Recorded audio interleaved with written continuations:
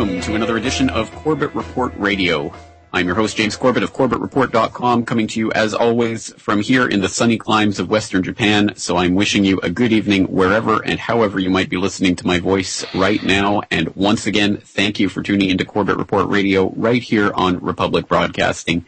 And I'd like to once again thank republicbroadcasting.org for making this all possible and invite all of you to take a look at the republicbroadcasting.org homepage, where you can not only find more information about this and other programs on this network, but you can also find out about the current ongoing pledge drive to try to raise money for the network. So once again, I hope you'll take the time to take a look into that. But on the subject of money, well, that's exactly what we're going to be talking about tonight on the program. Because, once again, I think it's easy for us to all understand, identify, and deal with the problems that are facing us to a certain extent. We can all understand, for example, that it is a transparent con game that the banksters are playing, where they get to create money out of our pledge to pay them back.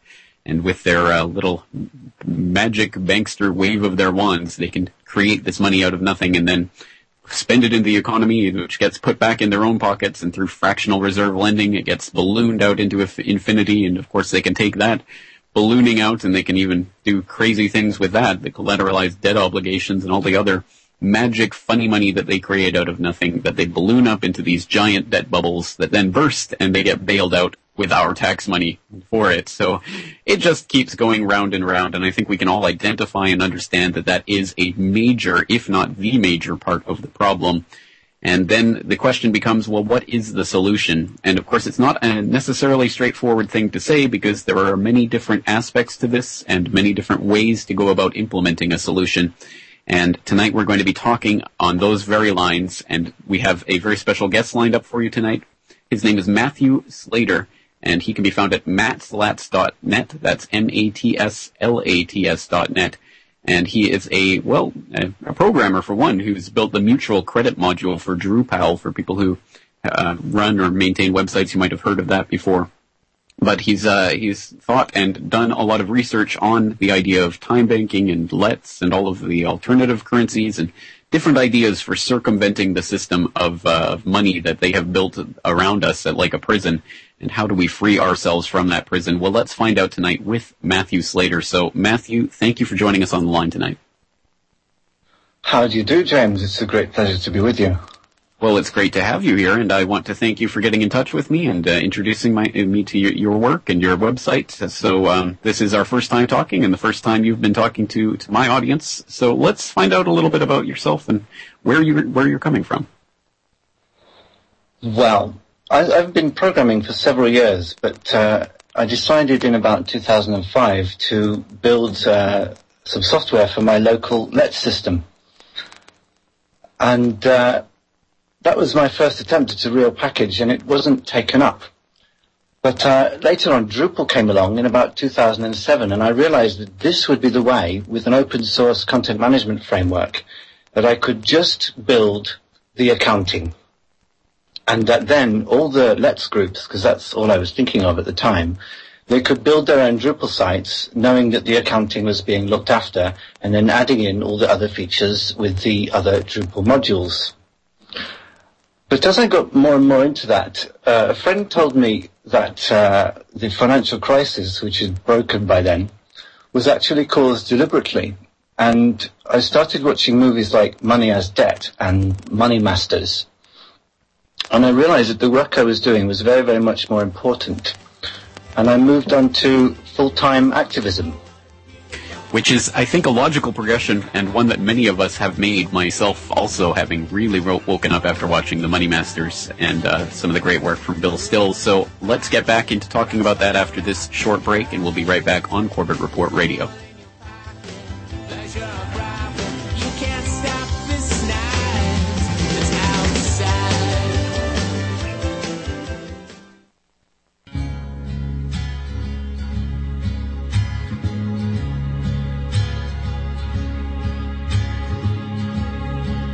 All right, welcome back to Corbett Report Radio, friends, as we are here on this 25th of January, 2012, and we are going through some solutions to some of the things that are going on in today's world. And, of course, one of the major problems that we are all facing with is money, money, money.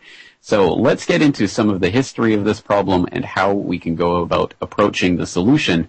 And again, tonight we're talking to Matthew Slater of matslats.net. So Matthew, perhaps tonight we could start by going over the definition of the problem and what you see as the core problem with the money system, the way that it's been constructed around us. Well, I would have to point everybody to watch Money as Debt.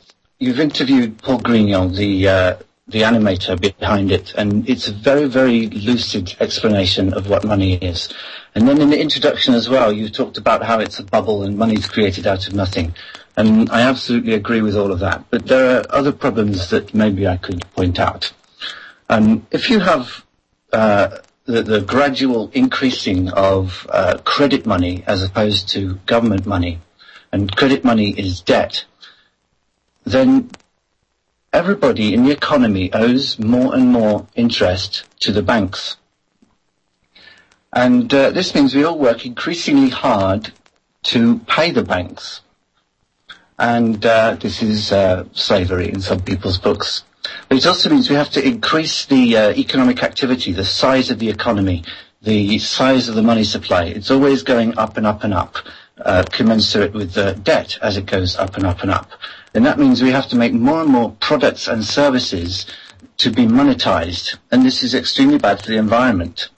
Unless, of course, you can find a way to develop the economy without using resources.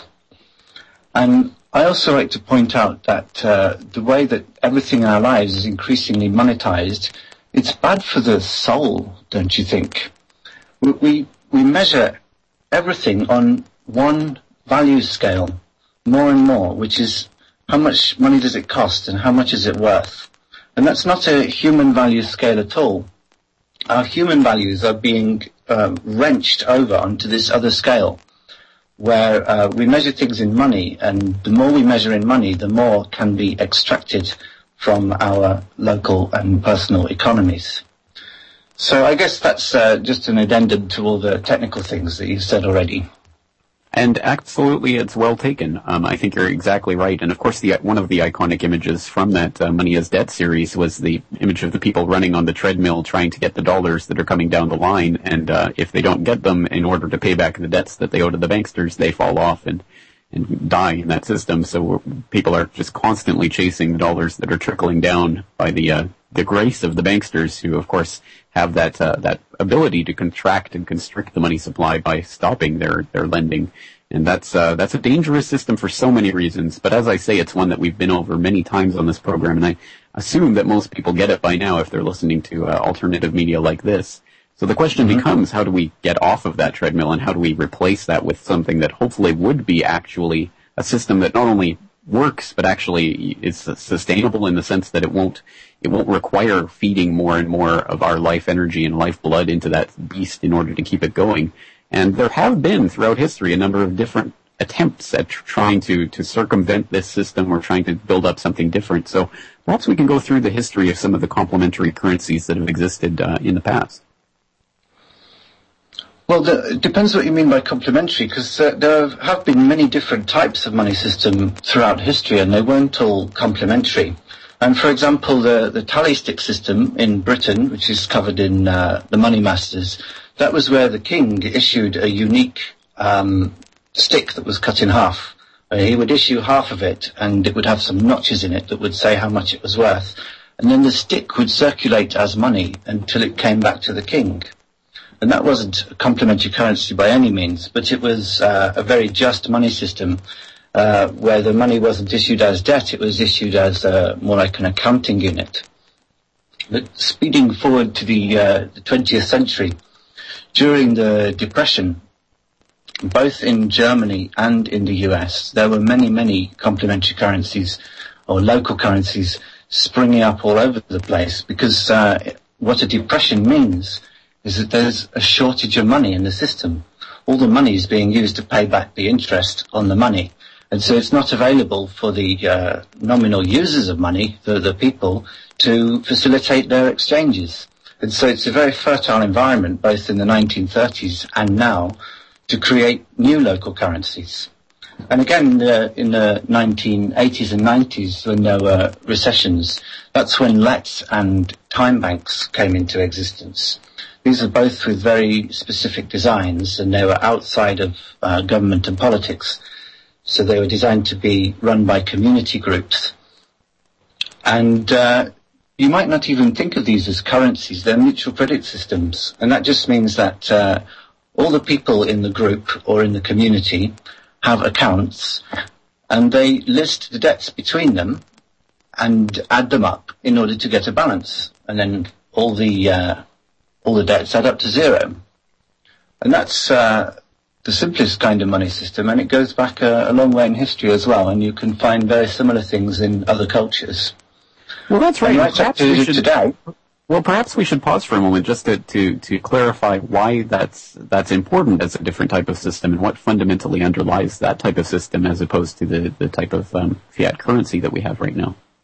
Mm-hmm.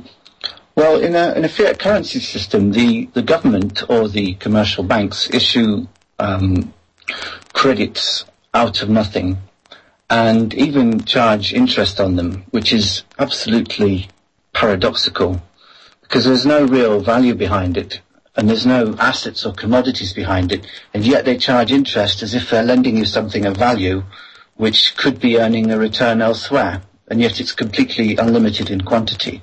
And so that's the kind of paradoxical nature of the fiat system we have today, where these credits are issued and then they circulate as things in their own right.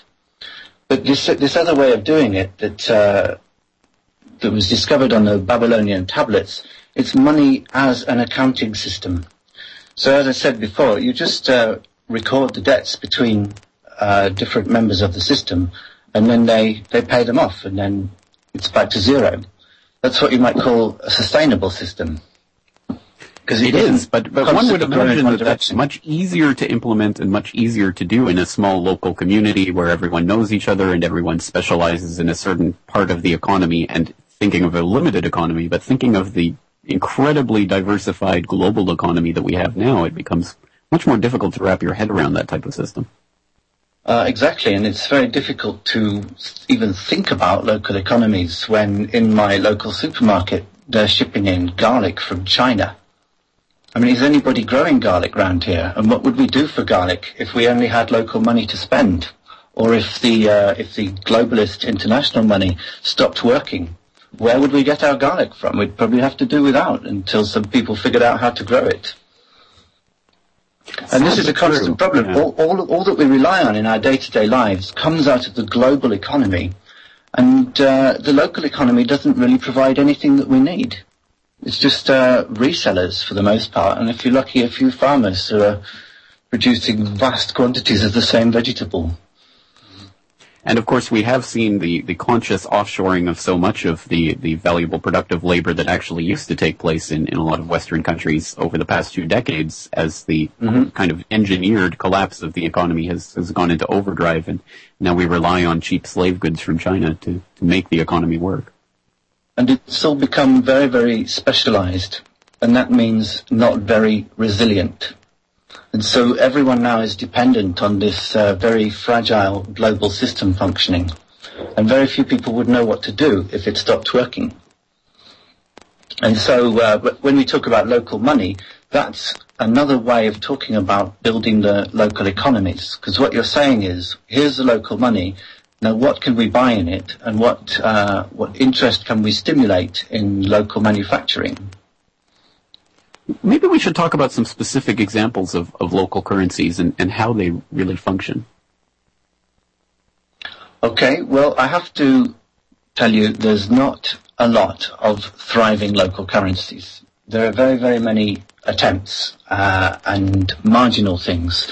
So the Let's groups, for example, they're famous because you can always get massages on them, but you can't get the things you need, the food, and things like that.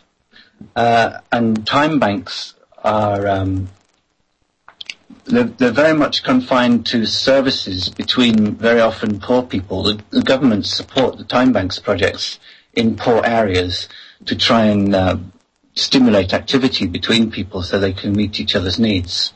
And that's good, but they're not providing the basic essentials. And I always like to think that food is the first thing that you're going to want to buy in the local currency, and that you want to get the farmers involved. And then you ask, well, what do the farmers need?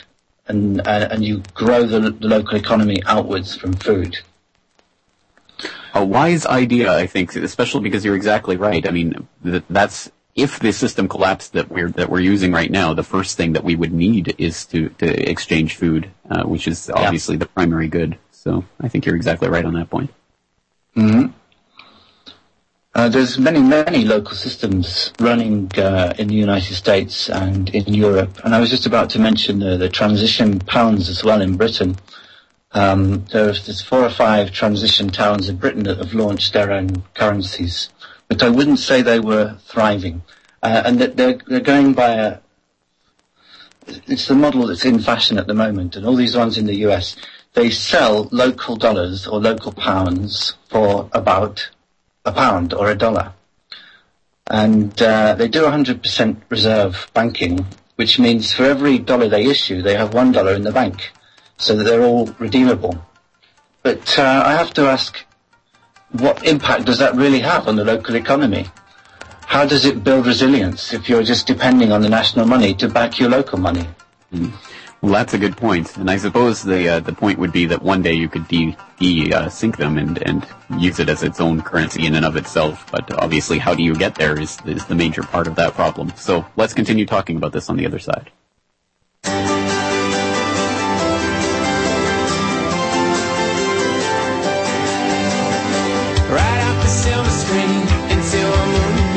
All right, welcome back, friends. Welcome back. This is Corbett Report Radio, and I'm your host, James Corbett of CorbettReport.com. Tonight we're talking to Matthew Slater of MattSlats.net, someone who has been thinking deeply about the issue of money and how to create alternatives and complementary money and experiments to try to get us off of the system that we're on right now and that we all know is a problem. So once again, I'll direct you to MattSlats.net for more on this and other ideas like radical giving. And once again, that's MattSlats.net. And of course, Matthew, one of the things that many people who are listening to this broadcast will already be familiar with is the idea of using gold as a backing for money. And that's one that's often proposed and has been proposed by many people. Let's talk a little bit about that and some of the potential positives or negatives of that type of system. Well, it's always nice to think that you can exchange your money for something of real value because, of course, money doesn't have any real value. It's only really implied or agreed by the community. So if you think gold is valuable, then a money backed by gold really means that you're circulating certificates with claims on the gold. So there's a lot of gold in the bank, and that's sort of owned by everybody who's circulating the pieces of paper. And the idea is you could go to the bank and get the gold out, and so you might use the gold then for international trade or for jewelry or whatever you want. And that's very nice, but it does, however, leave all the gold in the hands of the bank, or at least the rich people. So some people like Ron Paul are arguing that we need to move back to a gold standard, and Max Kaiser's arguing the same. And Bill Still, of Money Masters fame, is saying, no, that's not even good enough. Because any kind of commodity money, that's to say money that's backed by something solid, is going to be open to manipulation and cornering the market and all of those kinds of things, so that the richest, most powerful people will be able to control the amount of money in circulation. So while you can talk about sound money and real money as a proposal for reform, returning to the gold standard is surely an improvement on what we have now, where the money is just vapor. But it's not an ideal kind of money system. Stephen Zalinger, in The Lost Science of Money, talks about how these two ideas of money, the commodity money and the money as a unit of account, like the tally sticks, have been battling almost throughout history. And he says that with the formation of the Federal Reserve in the US, the commodity money theory won out. And we've been stuck with that and the rule of the rich ever since. The rule of the rich, yes, the plutocracy that unfortunately adheres to any system where there is something that can be cornered and absolutely monopolized, which unfortunately has happened with gold in the past, and that's exactly why there has been so many movements in the past to try to get rid of that type of system. And people can look back to the end of the 20th century, the end of the 19th century and the early 20th century for the movements that even in the U.S. to at least try bimetallism instead of just gold backing, because gold was generally in the hands of the banksters and it generally played into their hands if the entire system was backed by it. So again, lots of different things to think about. But one thing that always concerns me about the idea of a gold standard is simply, I mean, even if we could get rid of the idea that the entire system would be from its very conception in the hands of the people who owned all the gold, even if we could get around that, it still limits the economy to the amount of gold that can be dug out of the ground, which I think is just a big loaded gun put to the head of the economy that could go off at any time. Well, this was why we came off the gold standard. As I understand it, the US was fighting the Vietnam War. They needed more money than they had gold, and so they came off the gold standard. And that's the problem with gold. It limits the amount of money that you can issue, which is exactly Although in that point. case, it was a virtue, wasn't it? Yes, it was a virtue, but not if you want to fight a war and expand your power by issuing money and devaluing the money in people's hands. Right, well, but that's what I mean by it's a virtue. It prevents them from doing what they want to do. So if we can limit the government by tying them to gold, then they can't just go off and start new multi-billion-dollar wars at the drop of a hat. They have to actually have the resources. There's still a way around it, you see, because even with a gold standard, you're doing the fractional reserve banking. So there's still much more money around claiming the gold than there is gold. So still I'm not sure how great a gold standard would be. Agreed. I think there are problems with that, so that's why we are trying to explore some of the other ideas tonight. And there are many on the table, but they tend to come back to certain groups. So we've talked a little bit about mutual credit and fiat money and commodity money. How about the idea of trust? Trust? Do you mean not using money at all? Well, that would be one idea, yes. I mean, can we get off of the idea of money as a necessary part of the economy? Well, I would very much like to. As an advocate for complementary currencies, what I would really like to see is demonetization and needs being met, rather than all this down to the penny accounting that the money system encourages. But for me, the complementary currencies are a sort of transitional idea. And I'm pushing very much in that direction, but I don't live by it, even remotely. I live by gifting, as it says on my website. Interesting. All right, getting into the meat and potatoes of the conversation. So we'll be back with more with Matthew Slater right after this. If you want to get in, the phone lines are open, 1-800-313-9443, 1-800-313-9443, and you can join this conversation. We'll be right back right after this.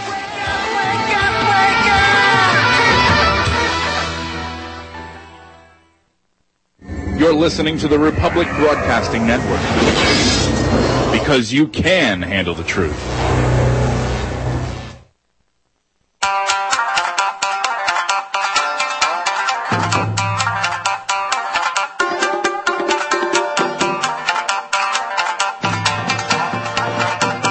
Welcome back to Corbett Report Radio. I am James Corbett of CorbettReport.com. Tonight we're talking to Matthew Slater of matslats.net. And if you go there right now, you'll see right there on the front page the concept of radical giving. And it reads, this is how through collective non-political action we can in one fell swoop forge bonds of trust and reciprocation in our communities, start building resilience to economic collapse, mitigate climate change, transform our consciousness, form a scarcity mentality from a scarcity mentality to an abundance mentality, clear out a lot of junk and clutter and make space, and force the economy back into step and start in a good direction.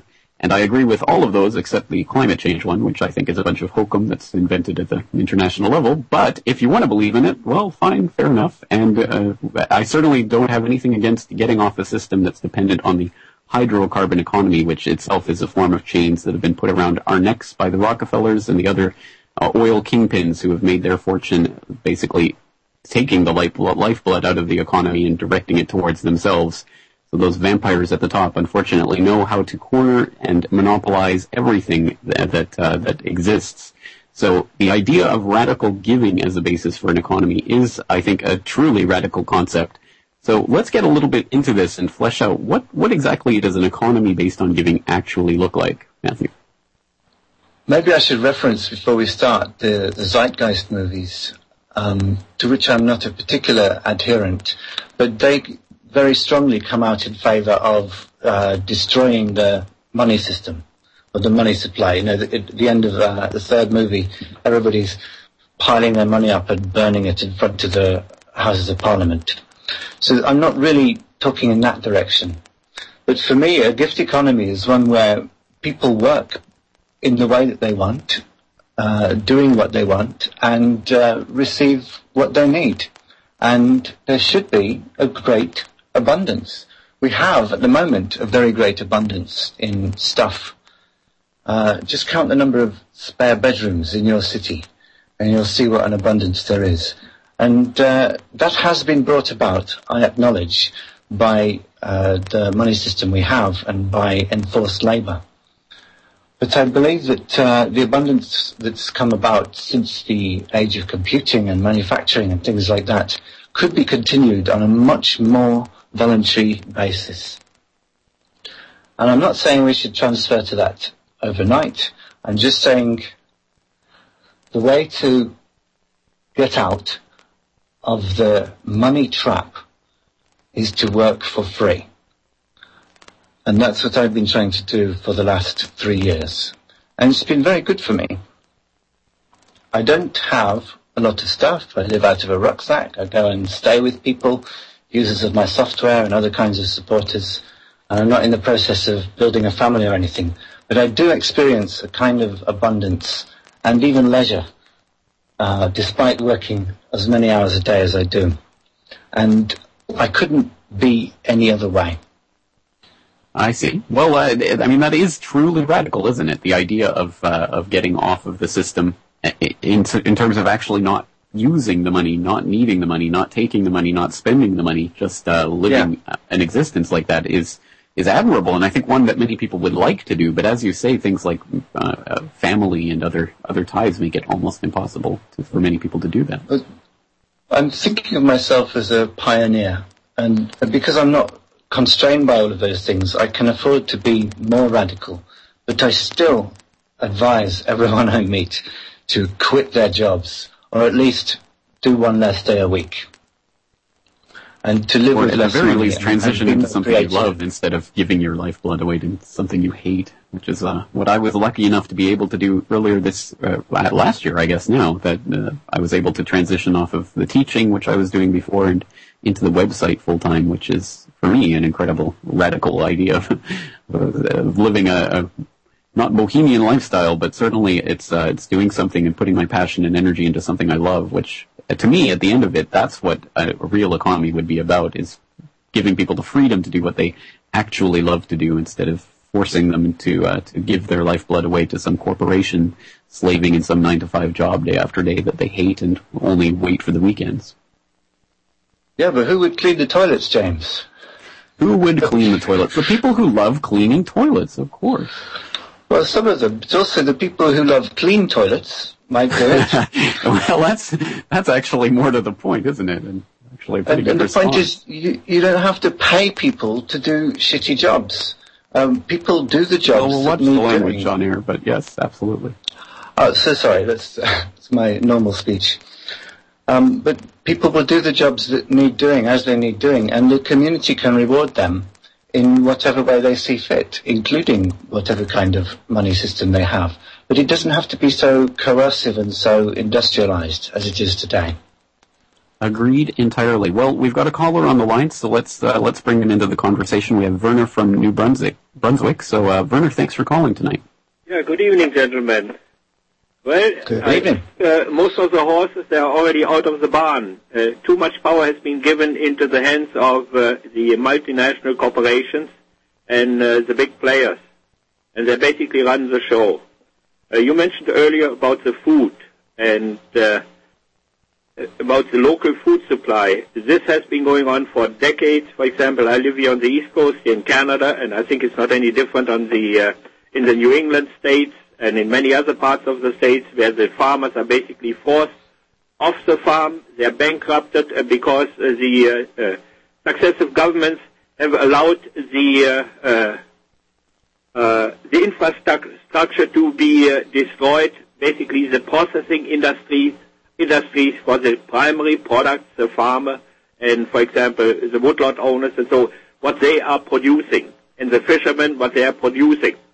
A few years ago, for example, in Newfoundland, they figured it was cheaper to process the crab and the fish to process it in China that was being caught offshore in Newfoundland, and the fish plants they were providing. Even though it were seasonal jobs, they were providing jobs for the local economy or for the local population. Instead of that, they ship the raw product out to China, get the fish and the crab, get them processed, get them canned, and then ship them back into Canada. You know. If that isn't a definition of insanity, I don't know what is. No, but James, it's efficient. This is what the money supply means. When it says increasing efficiency, it means less money needs to be spent on it and more profit. Right. Yeah, but as I say, at the same time, there's completely, left out the whole impact on society and on the people. And it's nice, to opt out of the system. But there are roughly about 360 million people living here in North America, who then still shall provide the necessities of life.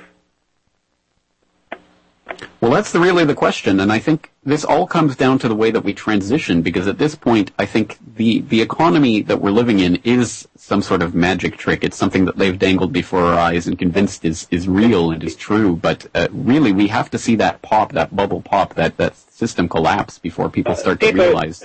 People have fallen too much for this voodoo economy. Mm-hmm. Basically they had built up an economy, basically what you said, like on a bubble, like a house of cards. But it got no more solid foundation. The solid foundation of the economy is what value can be produced and created right within a region. You can con some of the people, some of the time, all of the people, some of the time, but you cannot con all of the people all of the time. Well, we are the few who can see beyond it, so it's a question of what we do with it. But Matthew, your thoughts on those Yes, I agree that we're many decades too late, but we're facing a very large transition and probably a very rough transition. And the kinds of measures that I'm talking about seem extreme, but compared to some of the scenarios that could play out, they're not extreme at all. And as I say, different groups within the population, they were being picked off. Over the last few decades, one group at a time. And the rest of the herd, they kept on grazing. Oh, as long as it doesn't get us, let the wolves have at least some of their kill. That way they leave us alone. Divide and conquer. I don't know if it's going to be possible to save 360 million people from economic collapse. And by myself, I wouldn't attempt to. But what I'm trying to do is work with the people who do understand and who are already working on it. See, this is what, we have to join forces and try to, as much as we can, get the word out to the rest that are basically think they're living in they can keep on living in their world of delusion, get them to wake up and show them the consequences if they don't wake up. What will be the scenario? And, exactly right. Well, that's what programs like this are hoping to do, and certainly we've been getting, I think, the word out for quite a while now. At this point, I think it's more a question of people finding the information rather than the information seeking them out, because I think a lot of people have been exposed to this at some point in some level by now, but different people come to it in different ways. But Matthew, your ideas about do you see an awakening to this? Do you see a difference between when you started doing this and when and now in terms of the amount of people who are responding to this? Yeah, there's a bit more discussion, but I'm not sure that I frame things in terms of a revolution of consciousness. I always see things in terms of two opposing forces, and one moves forward and the other one moves back, and then the pendulum swings. So I don't know. I'm just trying to do my bit. Look at the scenario. It's like they're sitting all in a boat, and the boat is sinking. It's taken on water. They're just only about 10 or 20 feet away from the shoreline. And nobody wants to jump into the cold water and abandon the sinking boat, and face the cold water for a moment. But in the meantime, the boat is drifting further and further away from the shoreline. So the chance of surviving, if people don't make a decision and jump into the cold water, as long as they can reach the shore before hypothermia, takes over.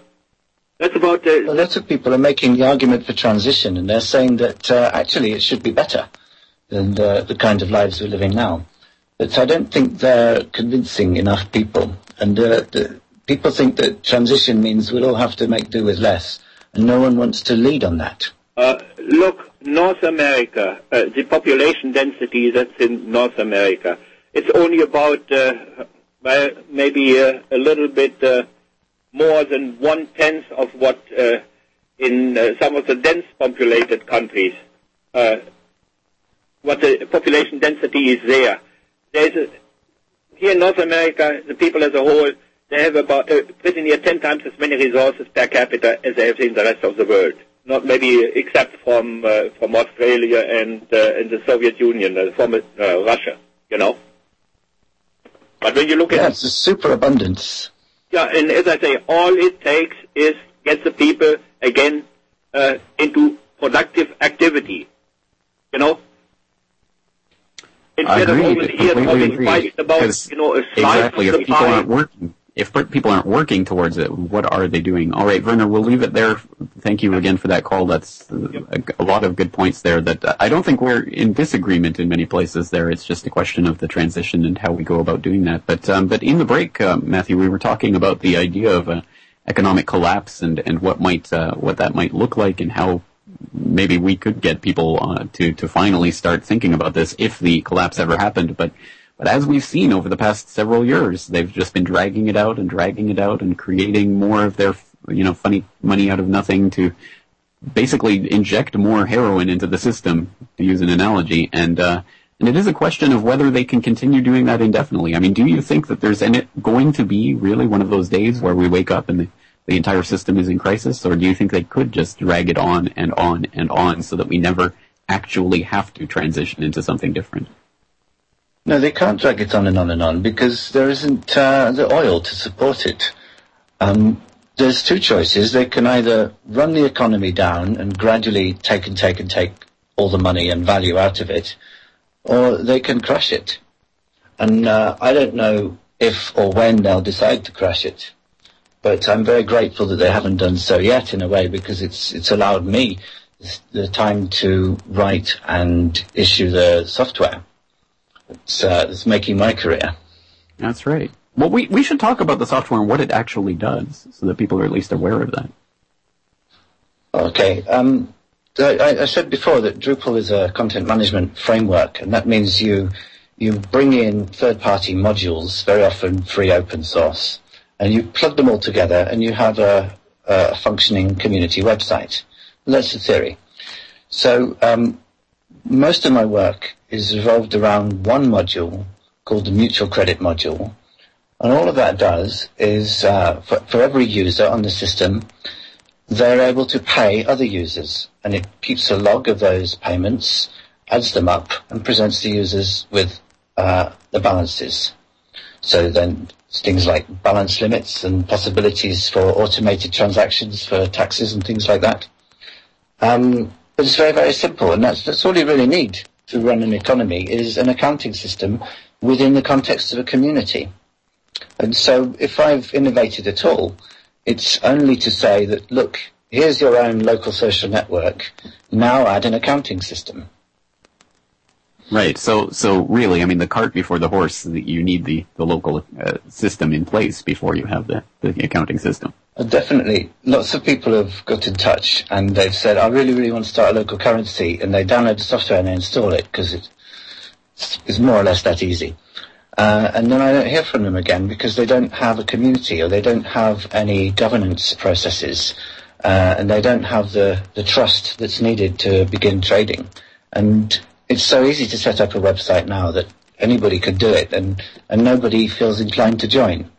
You know what I mean? After any meeting you have, somebody says, let's set up a website, and there's just too many. And what we need is a definitive local community website for every parish, in my opinion. And all local matters can be handled on this website, and you can have your main local identity on this website, and also a local payment system. So that's what I'm working towards, and then networking them together. Because, of course, you can't spend one parish's local currency in the next parish, because it's got a whole different set of trust arrangements with it. And what we need to do is set up networks between these local currencies so that they acknowledge the value of each other's local currencies, and they can effectively trade between them. So that's and in effect, we create an entire system completely parallel and not touching the one that already exists that really does reflect the values that we have. Well, this is exactly. I mean, yeah. Well, this is where the rubber meets the road, because there is a lot of ideas out there, but until people start putting together the community that makes this possible, there is nothing there. There's just a website. So again, this is where people's backs come into it, not just their hearts and minds, but actual labor to get this together and to do the work on the ground. But on that note, we'll come back to wrap up tonight's episode again with Matthew Slater right after this.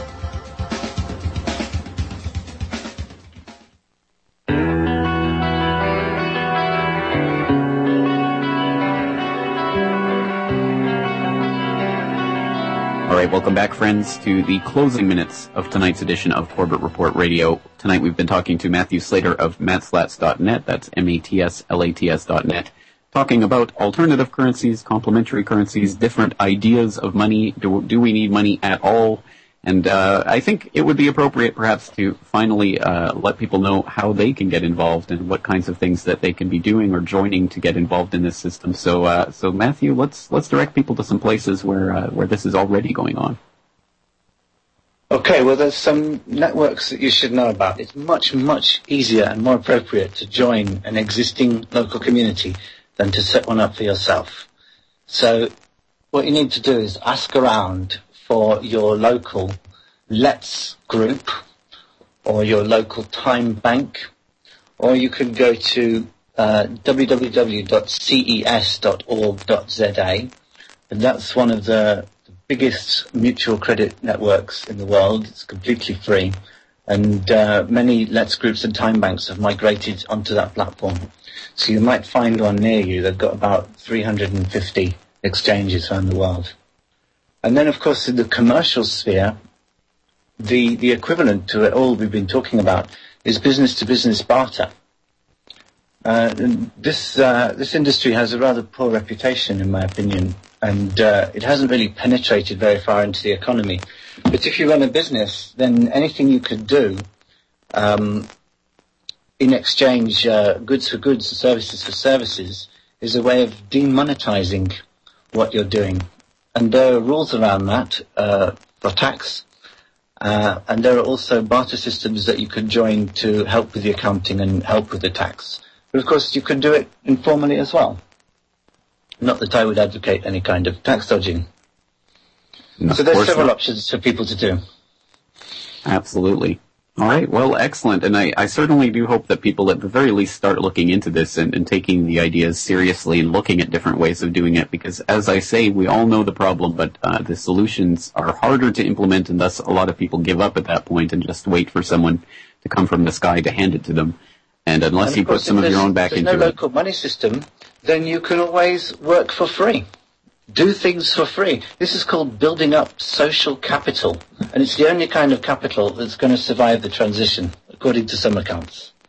Well, exactly right. And if we don't imagine the unimaginable, it will never be possible. So that's exactly the point. And once again, I think certainly a lot of people do respond to this message, and you'll be pleased to know I've already got one email into the website from Ed saying, can you get Matt Slats on again? Great show. So You already have a fan base.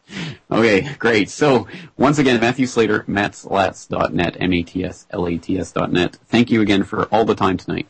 I really appreciate it. Good night. Okay, there he goes, Matthew Slater of matslats.net. Once again, if you want to take a look at his work and what he's writing and talking about, it's matslats.net. So there you go. There's another idea for a solution to the problems that we have.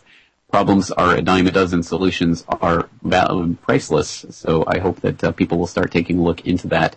And on that note, of course, that will wrap up tonight's Wednesday night edition of the broadcast. Tomorrow night, as usual, on Thursday nights, we'll have James Evan Pilato from foodworldorder.com to go over all the latest from the realm of food, health, and the environment. And then Friday night, we're going to have Corbett Report radio highlights to go over some things from the past on CorbettReport.com. And this week, we will be looking at different ideas for monetary reform that have been proposed on CorbettReport.com in the past. So I hope you'll stay tuned for that. Until then, thank you again for listening, and take care.